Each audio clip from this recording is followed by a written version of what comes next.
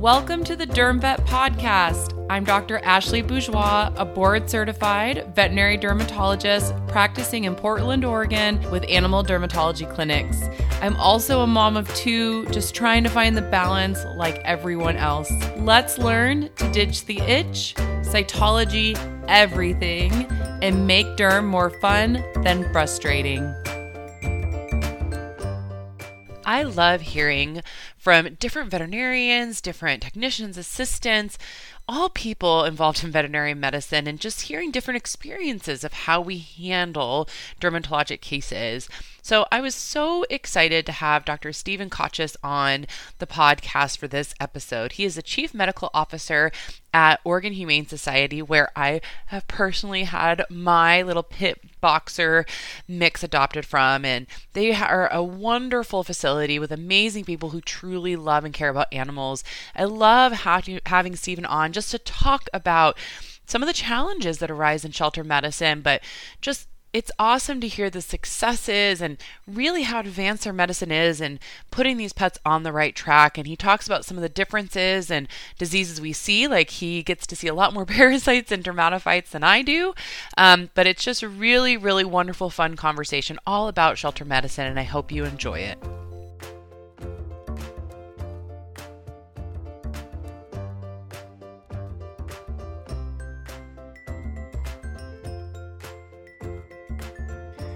Well, welcome everyone to another episode of the Derm Vet Podcast. I am very excited to have someone local to me in Portland, Oregon here who actually, I feel honored because you wanted to come on the podcast. Usually I feel like I have to bribe people to get on it, but you were very excited to come on it. So that was very lovely.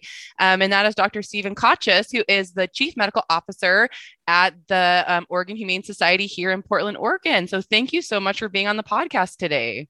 Thank you for having me. I'm very excited to be here. Awesome. And I think this is very unique because, we have lots of people, I have dermatologists and other specialists and general practitioners who come on, and we'll talk a lot about allergies and management of otitis, things like that. But you have a very interesting perspective because we are going to talk about shelter medicine. And if I have learned anything from the times I have had friends in shelter medicine, or I've kind of discussed cases with people in shelter medicine, you guys have a really interesting perspective of how you have to handle things. And we have talked about this. There are some diseases where you are actually going to be better at treating it than I am because you have so much experience with it. And what comes to mind is ding, ding, ding, like cat ringworm. You're going to be way more the expert at it than I am. Ringworm central, especially when you get to around this time of year when kitten season is happening. And we're taking, a lot of other shelters aren't as well resourced or as well equipped to take some, especially infectious diseases like ringworm.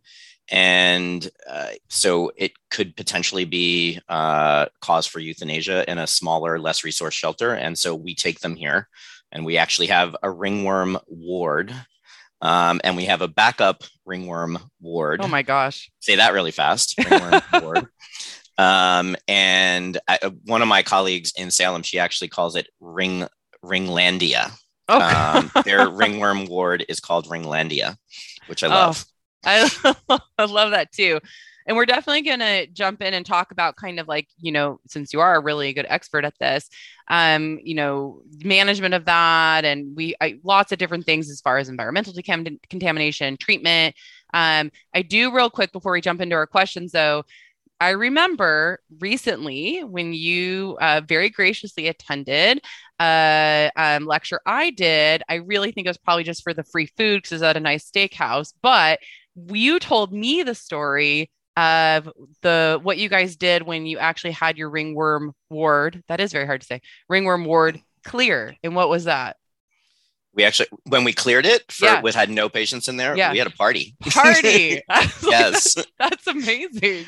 Well, because a year previous, we were full. Our ward was full. Our spillover ward, if you will, was full. Oh man. And staff, we had some staffing issues. And so we ended up, it's not ideal, but we ended up adopting out ringworm positive cats to willing adopters. We were forthcoming about, hey, this is what we've got to deal with.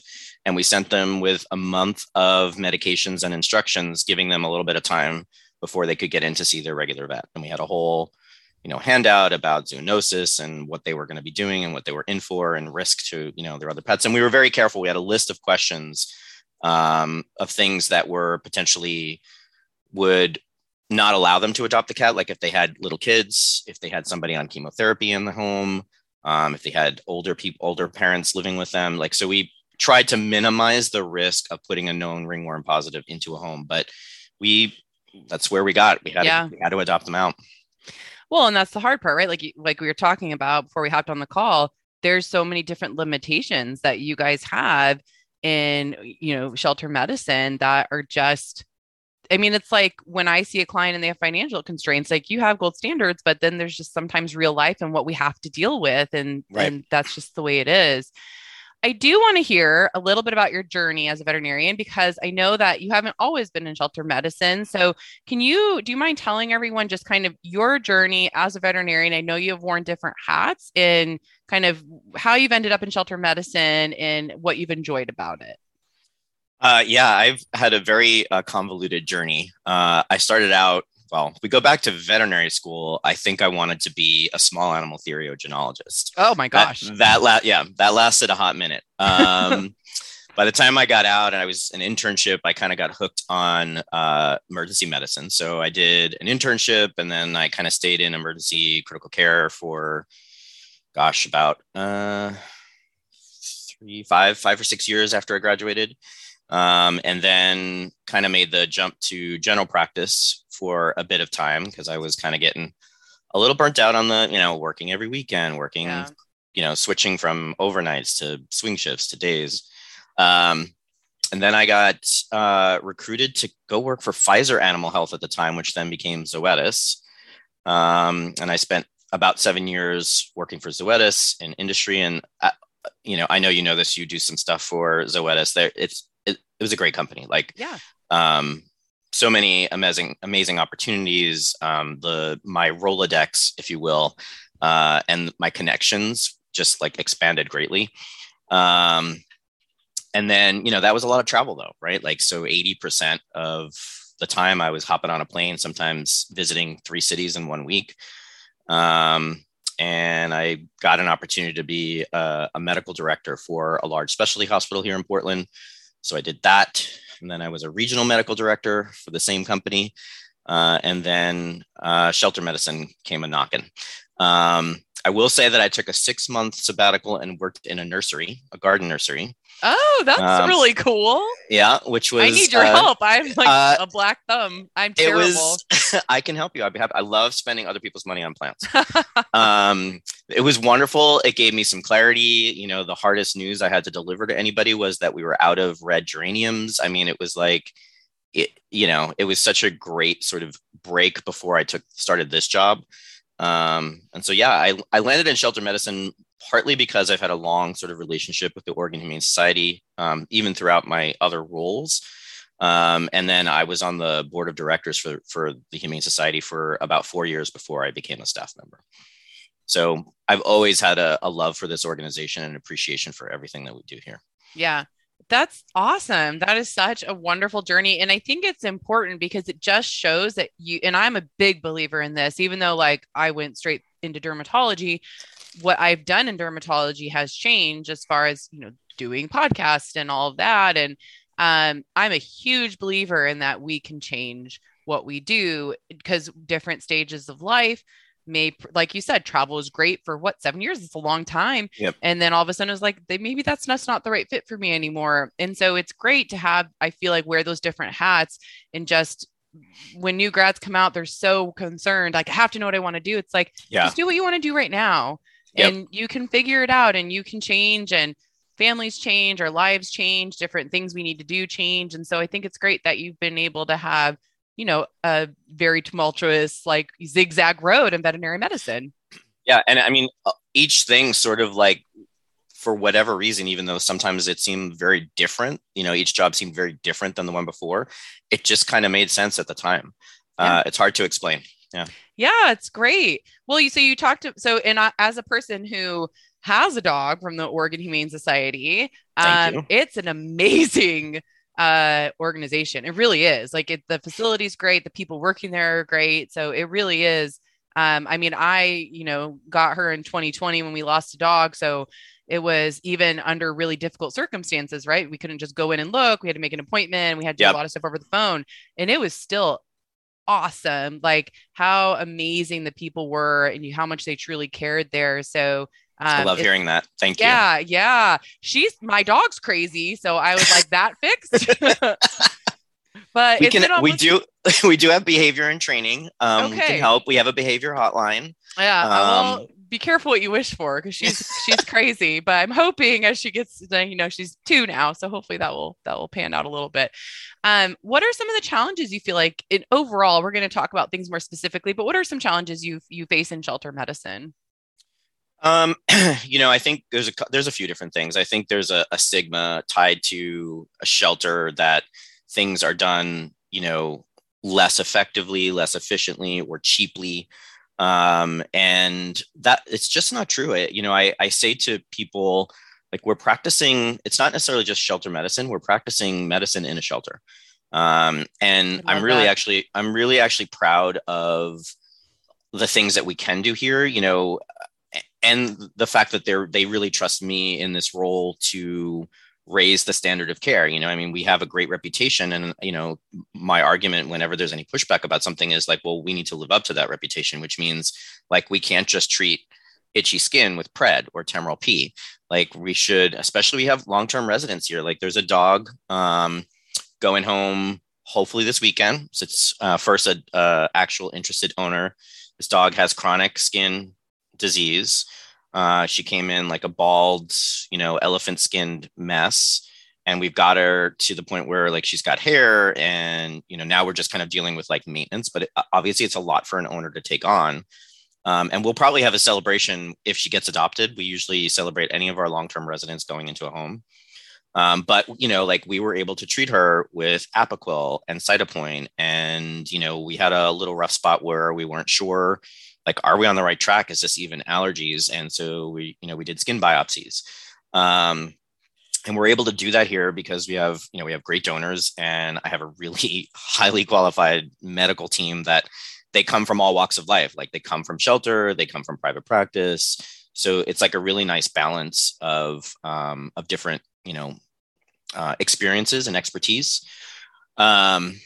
The other challenge is like things are really shifting now in shelter medicine in that, it used to just be like highly movable puppies and kittens and young dogs. And so it's like we solved the problem here in Oregon, and then we started a second chance program. So we bring dogs from other areas. Like Central Valley for a long time was a resource for us to bring in dogs, mostly dogs. Cats usually we've got that pretty well panned out. Plenty cats. Yeah, plenty of cats, especially seasonally. Yeah. But now, like during the pandemic, like even that dried up, and we were reaching now to Oklahoma, New Mexico, Hawaii, like, and so then there becomes a limit on how they get here, right? Like it's really cost prohibitive to fly them, but we have sort of distances and regulations on how long we can put them in a car and transport them from one place to the other. And so the dogs, mostly dogs that are, sort of left, are ones that have behavioral problems, medical problems. And I will be honest with you, one of the top things that they have are skin problems. Fortunately, most of them, it's about just getting them on parasite control and cleaning up, like their infection and their husbandry. But we see a lot of kind of chronic ongoing, when they have, haven't had the right home that could keep up with it, or they, have been bounced around from multiple shelters. And so never had anything really consistently. And so we have a lot of behavior cases, and we have a lot of chronic skin problems. So we've gotten really good at derm in the shelter. That's awesome. Like you said earlier, we still see scabies and Demodex and, all the things that have kind of been resolved now with like the newer class of parasiticides. Yep. We do work on one of the Indian reservations here in Oregon, Warm Springs. And so like we got our first, I don't know, we had 3 dogs with scabies. Everybody was like, there's scabies, you can see it. Because, when was the last time? You probably still see it, but not often. I like, mean, maybe once a year. Maybe I could probably go a year without seeing it, or maybe I suspect it, but I'm not right. sure. But I've maybe seen Demodex and scabies once a year. Wow. Yeah, I'm jealous We actually. it I was can pretty cure cool. that. The one puppy that had scabies, I mean, there was like almost every field had a mite, right? Like Wow. normally you only find like one mite Yeah. the whole time you're looking. Yeah. So it was really cool. That is And really cool. And I think honestly, just really goes to show, and I say this to general practitioners too. I'm like, you can do great dermatology in general practice. You can do great dermatology in shelter medicine because you do get a lot of opportunity to work those up, right? It's visual, but like you said, there's limitations because most people, when they are thinking about adopting an animal, their first inclination is not to take one that has a chronic disease. right. It's just not, emotionally what they're set up for. So I think it's great. I mean, I'm super jealous you see scabies a lot, but besides that, I digress. Yeah, it's one of the things I love is getting to see all these things. And for a lot of pets, um, we're their only option to do something, whether it be surgical, medical. And so our vets have seen and done a lot, like all of my vets are really good surgeons, and not just like spay neuter, but foreign bodies, pyometra, cystotomies. I mean, they get experience doing all that stuff because they have to, right? They Yeah, have to be able to fix these animals up in order to, get them well enough to be adopted. So they do a ton of surgery here. that's awesome. Well, if we talk about, and you've alluded to this quite a bit, the more common dermatology disease you see, let's say dogs, cats. So you've mentioned parasites, Yep. which I'm a big believer pretty much, especially where we live in most areas of the country. Every dog and cat basically should be on a good isoxazoline if able to parasiticide. When I'm asked, like, what's the one thing you wish veterinarians would do before they send them to you? Everyone thinks it's going to be a food trial. And I say, nope, I'm okay handling the diet trial. Just have them on a good parasiticide. It's hard to have them wait 2 months to see us to find out it's fleas or flea Yep. allergy or scabies or, take your pick. So if we say dogs, cats, so it sounds like allergies. Are you guys doing things like diet trials? Like what are you able to do in those situations if we talk about focusing on dogs, most common things you see? So it sounds like parasites and allergies. And what's that look like for you? Yep. Parasites and allergies. And it's a little bit challenging. Like the shelter, as you can imagine, is not the best environment to try and conduct a food trial when you think Sure. about the number of different staff that might have to interact with the patient and volunteers. And, obviously, especially if they have any sort of behavior issues, and, that can range from like really, really mild to like really, really extreme, where we have pets that are, staff only to walk, and only like a limited number of staff that can handle walking the patient. And same for cats. Like we have cats in behavioral modification programs as well. Usually it's just those that are like shut down or um, really timid. It's a little harder to work with the super aggressive ones. Yeah. But it's hard to do a food trial. So thankfully we can put them in foster care. And so we have a pool of foster homes where we know their experience with said disease process, whether it be like a post-op fracture repair or, like a skin case. And so we'll do a food trial usually in foster care. Because otherwise everything here is very treat motivated. And so, and it gets a little dicey to know, like, are we really being successful with a food trial? Probably not. Everything obviously gets on intake. Everything gets treated with an isoxazoline. Yay. And yeah. Yay. Yeah, that's something that's been going on for a while, and recently we switched to all cats on intake getting Revolution. Nice. It was a different product before, and it was not as successful. Yeah, so everybody gets parasite medications, and then we have a system where if they're here longer than a month, then like it's an automatic treatment for them 30 days later to get repeat. Yeah, and then everything else, we have a big arsenal of things. We have all the things probably that you do. That's great. Other than immunotherapy. We have Apoquel. We have Termal P and Pred. We have Cytopoint.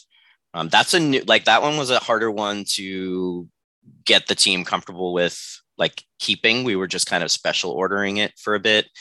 But once they started to see the benefits and the compliance component of it, they've been pretty excited about it. And compliance in that, so if we have an animal that's on multiple different medications and then, medicated baths like that they need, it's hard on staff.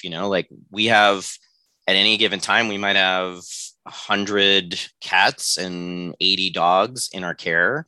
And that they all have to get walked, fed, cleaned, and then medicated. And if they're on multiple medications twice a day, it's hard. Yep. So we try to do everything as much as possible to be a once a day medication, or, injectable if we can, because it cuts down on staff time. Well, it's probably also beneficial for the patients, right? Like if they're amenable to an injection, but you talk about being in a different environment. And if you do have some that are oral resistant to medications because they're already on X amount, nice to take that away if you're able to. We've had a few patients where you find the pill. Oh yeah. And you find a little pile of pills. We had this one dog. It was the cutest thing. This dog was very, very fastidious and tidy, right? Would not urinate or defecate in her kennel. Very particular about everything. And we have these little raised beds. So they, they're up off the ground, and then, we put blankets and stuff like that on top. She hid the pills under the raised bed, spit them out and buried them under there. So it was there was a week's worth of pills under the bed, and everyone was like, I swear she took the pill. I swear she swallowed the pill. Yeah. So whenever we can, we try to use injectable. Dogs are amazing. They cats and dogs, they're just really smart and amazing. Well, that's really awesome to hear all the advancements you guys can do as far as management. So let's, elephant in the room, let's talk about dermatophytes in cats, because I know you are a good expert on that. So can you walk me through, kind of some of your treatments? I know we've previously talked about, I believe, terbinafine, something that you use often, which is a very good treatment for it. Kind of walk me through the treatment, what you guys are looking for as far as rotating, decontamination, things of that nature. Yeah. So on, there's I wouldn't say controversy around, how to screen for it, or I think we're all on board with the same way to treat it across the shelters, but I think we all have a slightly different opinion on what to do at intake. Do you woods lamp every single cat? Right. Or do you only look for it if there's lesions? Some shelters do, any kitten will get screened on intake. We tend to only look if there's lesions, or if we have an intake from either a place where we know ringworm runs rampant, say that fast, or if we know the cat's been exposed, in the home, then we'll screen for it. But otherwise, we just look if there's lesions. And so then they go into isolation. We don't let volunteers or students, even because we have OSU students here, we don't let anyone else handle them. It's just staff only. They get put on terbinafine daily, and then they get twice a week medicated baths. And we can usually clear them in less than 4 weeks. There have been a couple of studies now that have looked at, do you clear them after 2 consecutive negative DTM cultures, or can you clear them after 1? Yep. We are in the 1 camp. Our shelter medicine resident, Lena Datar, I think took the first pass at looking at the effectiveness of clearing after 1. And then Karen Moriello, am I saying her last name right? Yeah. Published Dermatophyte Queen. Yep. Published another study saying that, actually you're clearing a really high percentage of them after 1 culture. So we clear them after 1 culture. And I got to say, we haven't had the experience where the patient gets adopted and, we usually hear about it. If there's a problem after adoption, we usually hear about it. Yeah. Where the cat, still has lesions or still has ringworm, or everybody in the house now has it, or anything like that. Anytime we find it where like we didn't catch it on intake or something like that, we, deep clean, check everybody around. We don't necessarily isolate all the cats that might have been around. We do the picture frame sort of exposure model for things. But yeah, we have, again, a dedicated staff that we try to rotate people because, the same person to bathe 12 cats twice a week. I was like, when you said medicated baths for all of them, not really knowing them, I was like, wow, that's impressive. We rotate them. So it only ends up being like a few baths a day. And we rotate the people who do it because it's not a fun project to bathe cats. And what do you bathe them with? Lime sulfur. Okay. That's what I figured. Yep. Unfortunately, they are usually mostly kittens. So they tend to be more cooperative for their bathing than like a crabby old calico or something like that. And then, go ahead. No, that's it. I think that's it. Yeah, that's good. You are right there. I know Dr. Moriello, and there has been lots of talk about, one DTM culture as far as like, is it really overkill? I mean, people used to say 2 to 3, really, if you go way back. So is it really overkill? And I've kind of gone somewhere in between, where kind of depends on how quickly I treat them. A lot of the times when I'm seeing dermatophytosis, it's like, sometimes younger cats, but actually it's the opposite. It's a lot of older cats because they're immunocompromised. Yeah. And so then I kind of waver depending on the case and how long it takes to clear up and how long it takes us to get to that negative. If they're instantly negative in a month, then, maybe I have a little more confidence versus one I really had to fight for because they're so immunocompromised. So I think that's totally reasonable. What are you doing for your ringworm cases? Are you having the owner do medicated baths? Are you just treating? Good question. Orally? Yeah. It depends on the cat.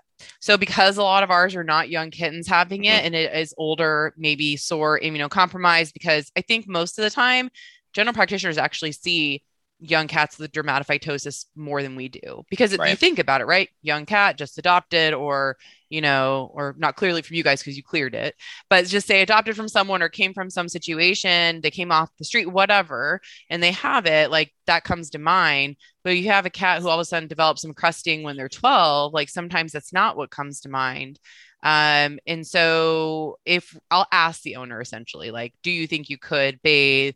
I haven't honestly done a ton of lime sulfur. It's hard to get and stinky, and owners are not as amenable to doing it. I'm not opposed to it. I think it's great. It's safe. So it's nice if they'll do it, but either we'll just treat them orally, or maybe even use some of the mousses that have like miconazole in it if they can't bathe, or bathe with something that has like miconazole in it. So that we probably don't do it as often as you, just because we don't have the dedicated people who will do it. Yep. And that just is like, again, goes back to the cool ways that we all practice differently depending on the situation. You talked already a lot about like management of allergies, which I think is great. And I'm loving hearing that you guys have access to so many things, and that you guys are very advanced and up to date in your treatment for them. And I think that's great, because when you talk about, oh, we have an allergic dog who they come to your shelter, say they're 3. Mine is allergic, but she was 7 months when I got her, so we didn't know she was allergic until like 8 to 9 months. So you guys got to skate by. She also, I don't think, was there very long. She came through second chance, and I think she like barely was there because it was right in the midst of everyone adopting. But I was like, well, didn't you pick a great owner for you? She was like allergy tested at 1, diet trial at 8 months. Oh my gosh. Yeah. So she's doing pretty good. It was the perfect match, other than the behavior part, maybe. Yeah. I mean, she's a pit boxer mix. She's just crazy. That's you just made me think of something actually, really important, which is our goal is, our bottom line foundational goal is save as many lives as possible. And to that end, decreasing length of stay, right? So we want our average length of stay to be really low, because the shorter the time here, the more animals potentially we can save through the shelter program. But the other part of it is like, this is not, I mean, as awesome as this place is, and clean and fancy, if you will, compared to a lot of shelters. Yeah. Like, it's not a great environment for a pet. Like, despite all the things that we do to try to make it as good as possible, like shelter is not a great place, especially if you're sick, Yeah. or you're stressed. And so we try to minimize the amount of time that they're here. And if we have pets that are going to be here a long time, provided they're not contagious or infectious, we put them in foster, so that they can have as much of a normalcy in life as possible without having to live in a kennel. Yeah. So yeah, I mean, so getting whatever we can do to move them through quicker. That's why we are really aggressive with ringworm, is because we want to be able to adopt them out, sooner than late rather than later, and clear them as soon as possible. Yeah. And I think that's great. You're absolutely right. I mean, even the most well-trained dog in the world doesn't want to sit, in a shelter environment like forever. Like Right. it's a great transitional thing to do. What your guys' work is so important. And saying as a person who has two dogs that I've always adopted out of shelter medicine, like the work is so important. But yeah, you it's like me handling an allergic case. I'm like, I love you and I want to see you more often, but I also know you are happy to spread out rechecks with me. You are happy, if we do have something Right. curable, like we'd love to see you in different circumstances, but I know you don't necessarily want to be here every 3 to 4 weeks the rest of this pet's life. So let's make strives to make that happen. Right. And so you kind of talked about management of allergies and how advanced you guys are. So as we're talking about adopting pets out, and a lot of them are going to have long-term issues, and let's just focus on the more common ones. So say allergic. Mm-hmm. How do you prepare owners for that? Because you guys can do things like treat them well. They're under really good care of veterinarians like yourself and the people you have on staff. They're with people who are educated to look for these things and deal with things like otitis and pyoderma. What goes into kind of preparing owners saying, I come in not a dermatologist who understands this, but as an owner who's going to take a 3-year-old golden, you guys have just had there for a few weeks, but we obviously know it's had otitis and pruritus. Like, what do you try to do to prepare owners for like ongoing costs, treating their infection, things like that? It's not, this is an area where I think even the best of like the staff and training and education and conversations and everything, sometimes it still doesn't sink in what lifelong allergy or dermatological problems could mean for this pet owner and the pet. But we have a number of different ways that we deal with it. We call them pet resource or owner pet resources. So anything that we identify while the pet is with us, we put like an indemnity essentially into their file. So the pet owner sees that even before they sign up to meet the pet or sign up for potentially an adoption appointment. So they can see all the things that we've identified, both behaviorally as well as medically. Depending on the severity of their issue, then they will get a consult with either, if it's like a level 1 or level 2 sort of issue, they'll get a consult with one of our veterinary technicians. And if it's like a real bad, real serious case, or like, for example, this dog that I was telling you about that hopefully goes home on Sunday, like they'll probably speak to the veterinarian before adoption. So like we try to cover all of our bases. Sometimes the system fails and, people discover very quickly after adoption that I had no idea it was going to be like this. And then they surrender back. Thankfully, we have a really low return rate, but it does happen, and it's usually behavior or skin for why they might be returned back. We will send animals home with, as many weeks of meds as possible, especially in the current environment where someone might not be able to get an appointment with a vet or a dermatologist for weeks. Yeah. We'll send them with enough meds to keep them, comfortable. If they have infection, we try to clear them of at least infection and parasites before they go home. But again, doesn't always work out that way. So we send them with enough meds. We have actually on a few cases where like you're going to need to establish care with a dermatologist. And so we kind of like lay that out for them and give them options. We do as much as we can, but skin and behavior are the two hardest. Yeah. They're tough for us. A lot of them you're not going to cure, right? It's management. Oh, totally. Like, and it's tough even for us and not in a situation like that. I mean, we have people who don't follow up with rechecks and, they flare, they get frustrated, or it's not what they signed up for. And so I can only imagine having to balance all of that, even in tertiary care where people seek us after a primary veterinarian, we have those struggles. Then you guys are in your, limited capabilities as awesome as you guys are. There's some limitations and people don't, they get really excited. And I know this because I've Yep. gone through it twice, like really excited to get a pet and everything sounds hunky dory until all of a sudden the problems start or Right. you're having to do it and live it. And sometimes that can be difficult. Did you feel like with the pandemic, like, cause I know when I was, and this is almost 2 years ago, so it may have changed, but I had to like apply for a dog online, then they emailed me about it and they sent pictures and videos, but then they called me and we talked through it. And then we made an isolated appointment just to see her. We could bring everyone with the family. And then I'm a sucker. So we went home with her like very quickly. So was there struggles in the pandemic as far as communication and some of the limitations? Cause I know we couldn't just like walk in and go look at all the dogs there. Like we had to be really intentional. So did you guys find that difficult? Yes, we learned some good things from the pandemic. I mean, the because we had to doing the by appointment only and not open to the public, like we actually had a really high adoption rate. Once you got to the point where you came in to meet the pet, I mean, I know that seems like, oh, well, duh, as soon as you meet the pet, you're going to take it home. But there were a lot of people who would just come in like on the weekend and stroll around and meet like 5 different dogs and be like, meh, no, I'm not ready. And then, leave. Mm. And that, that's a lot of time that would be spent, showing them different dogs and stuff like that. So they weren't all suckers like me. Correct. Just came in one time and went home with a Correct. dog. Correct. But now, like, so we have actually a really high adoption rate once they come in to meet the pet. And what we've learned is like people need a range of resources, right? We had people who were like, I just pick out a black kitten and they didn't want to come in. And so we would do everything over the phone and virtually, and then literally walk a kitten in the carrier that they had never touched or seen and walk it out to their car. Wow. That's how some people wanted to do it, to like the full on, like personal shopping kind of type one-on-one attention to adopting a pet. And so we're open back to the public now, so people can kind of come in and roll through. We have a certain number of appointments that are just kind of open the day of. We do a lot of online. We're doing a lot of like email blasting.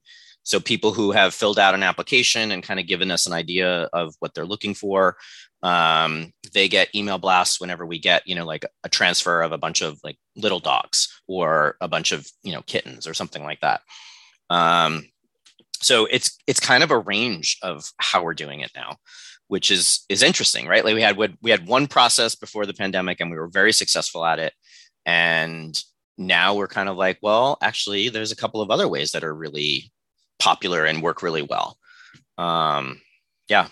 I think that's just like all of us, right? Like when I think about practicing in 2019, if a client told me they wanted to bring their dog to see me, but stay in the car because their child had to do online learning, or, I mean, they wanted to go shopping while I looked at the pet, I would say there's no way. And now, we have been people back in the clinic for a while, and I still have some people that want to do curbside, either from just being cautious or truly that's what they got used to. And they're like, nope, like I know that you're going to have my dog for 30 minutes. And we're like, where we are is very close to a lot of shopping and we're really close to a TJ Maxx. And I've literally had people be like, well, this is when I shop at TJ Maxx. So you just call me and, I'll just, I'm going to do whatever you say. And I would have never thought I would have practiced like that. But it's like, I think we've all had to learn to be flexible and, just say, okay, like as long as I can medically do what I need to do and you're available and I need to talk to you, like if that's pick up your phone, as long as you, yeah, right. Oh my gosh, that's the limitation. But I've literally had people be like, well, I was going to go grab lunch and come back. So can you just, call me later? You have to put a cell tower up in TJ Maxx so you know that they get. So, we're building a new hospital. I think I told you this. We're building a community public facing hospital next door.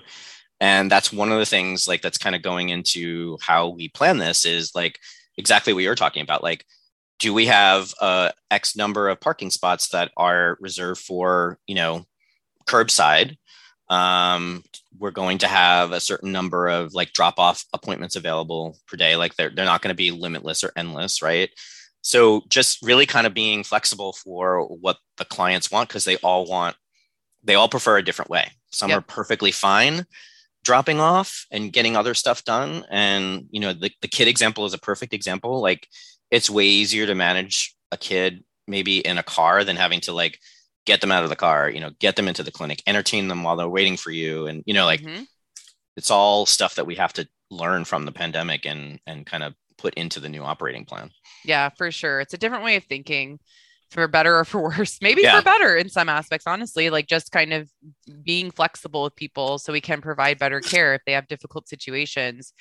Well, this has just been so much fun. I knew it would be. I was like, this will be so much fun.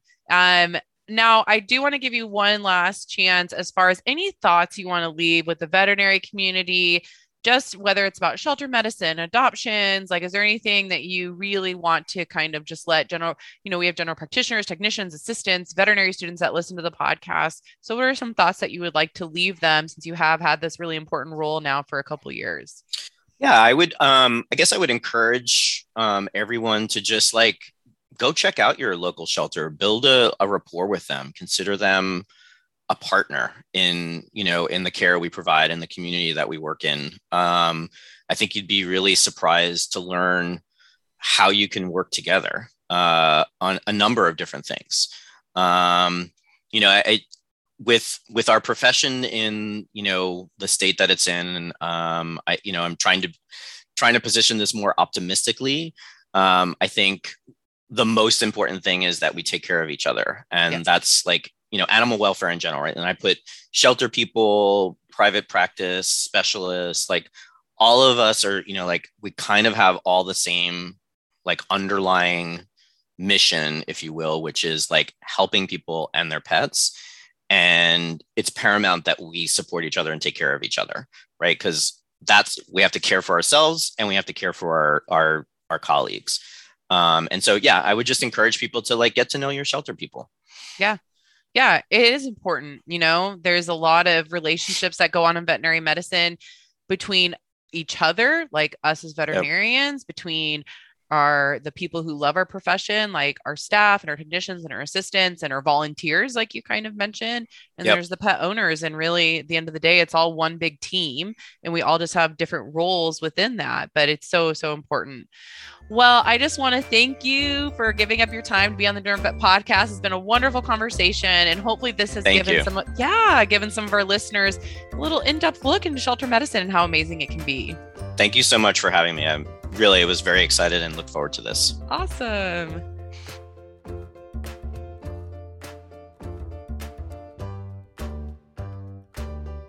Well, thank you, Dr. Kochis, for being on the podcast today. You could just see all the amazing things that happen with shelter medicine. And, as I mentioned in the podcast episode, my own dog came from there, and both of the dogs I've had throughout my veterinary career have been adopted from Humane Society. So they have a very special place in my heart.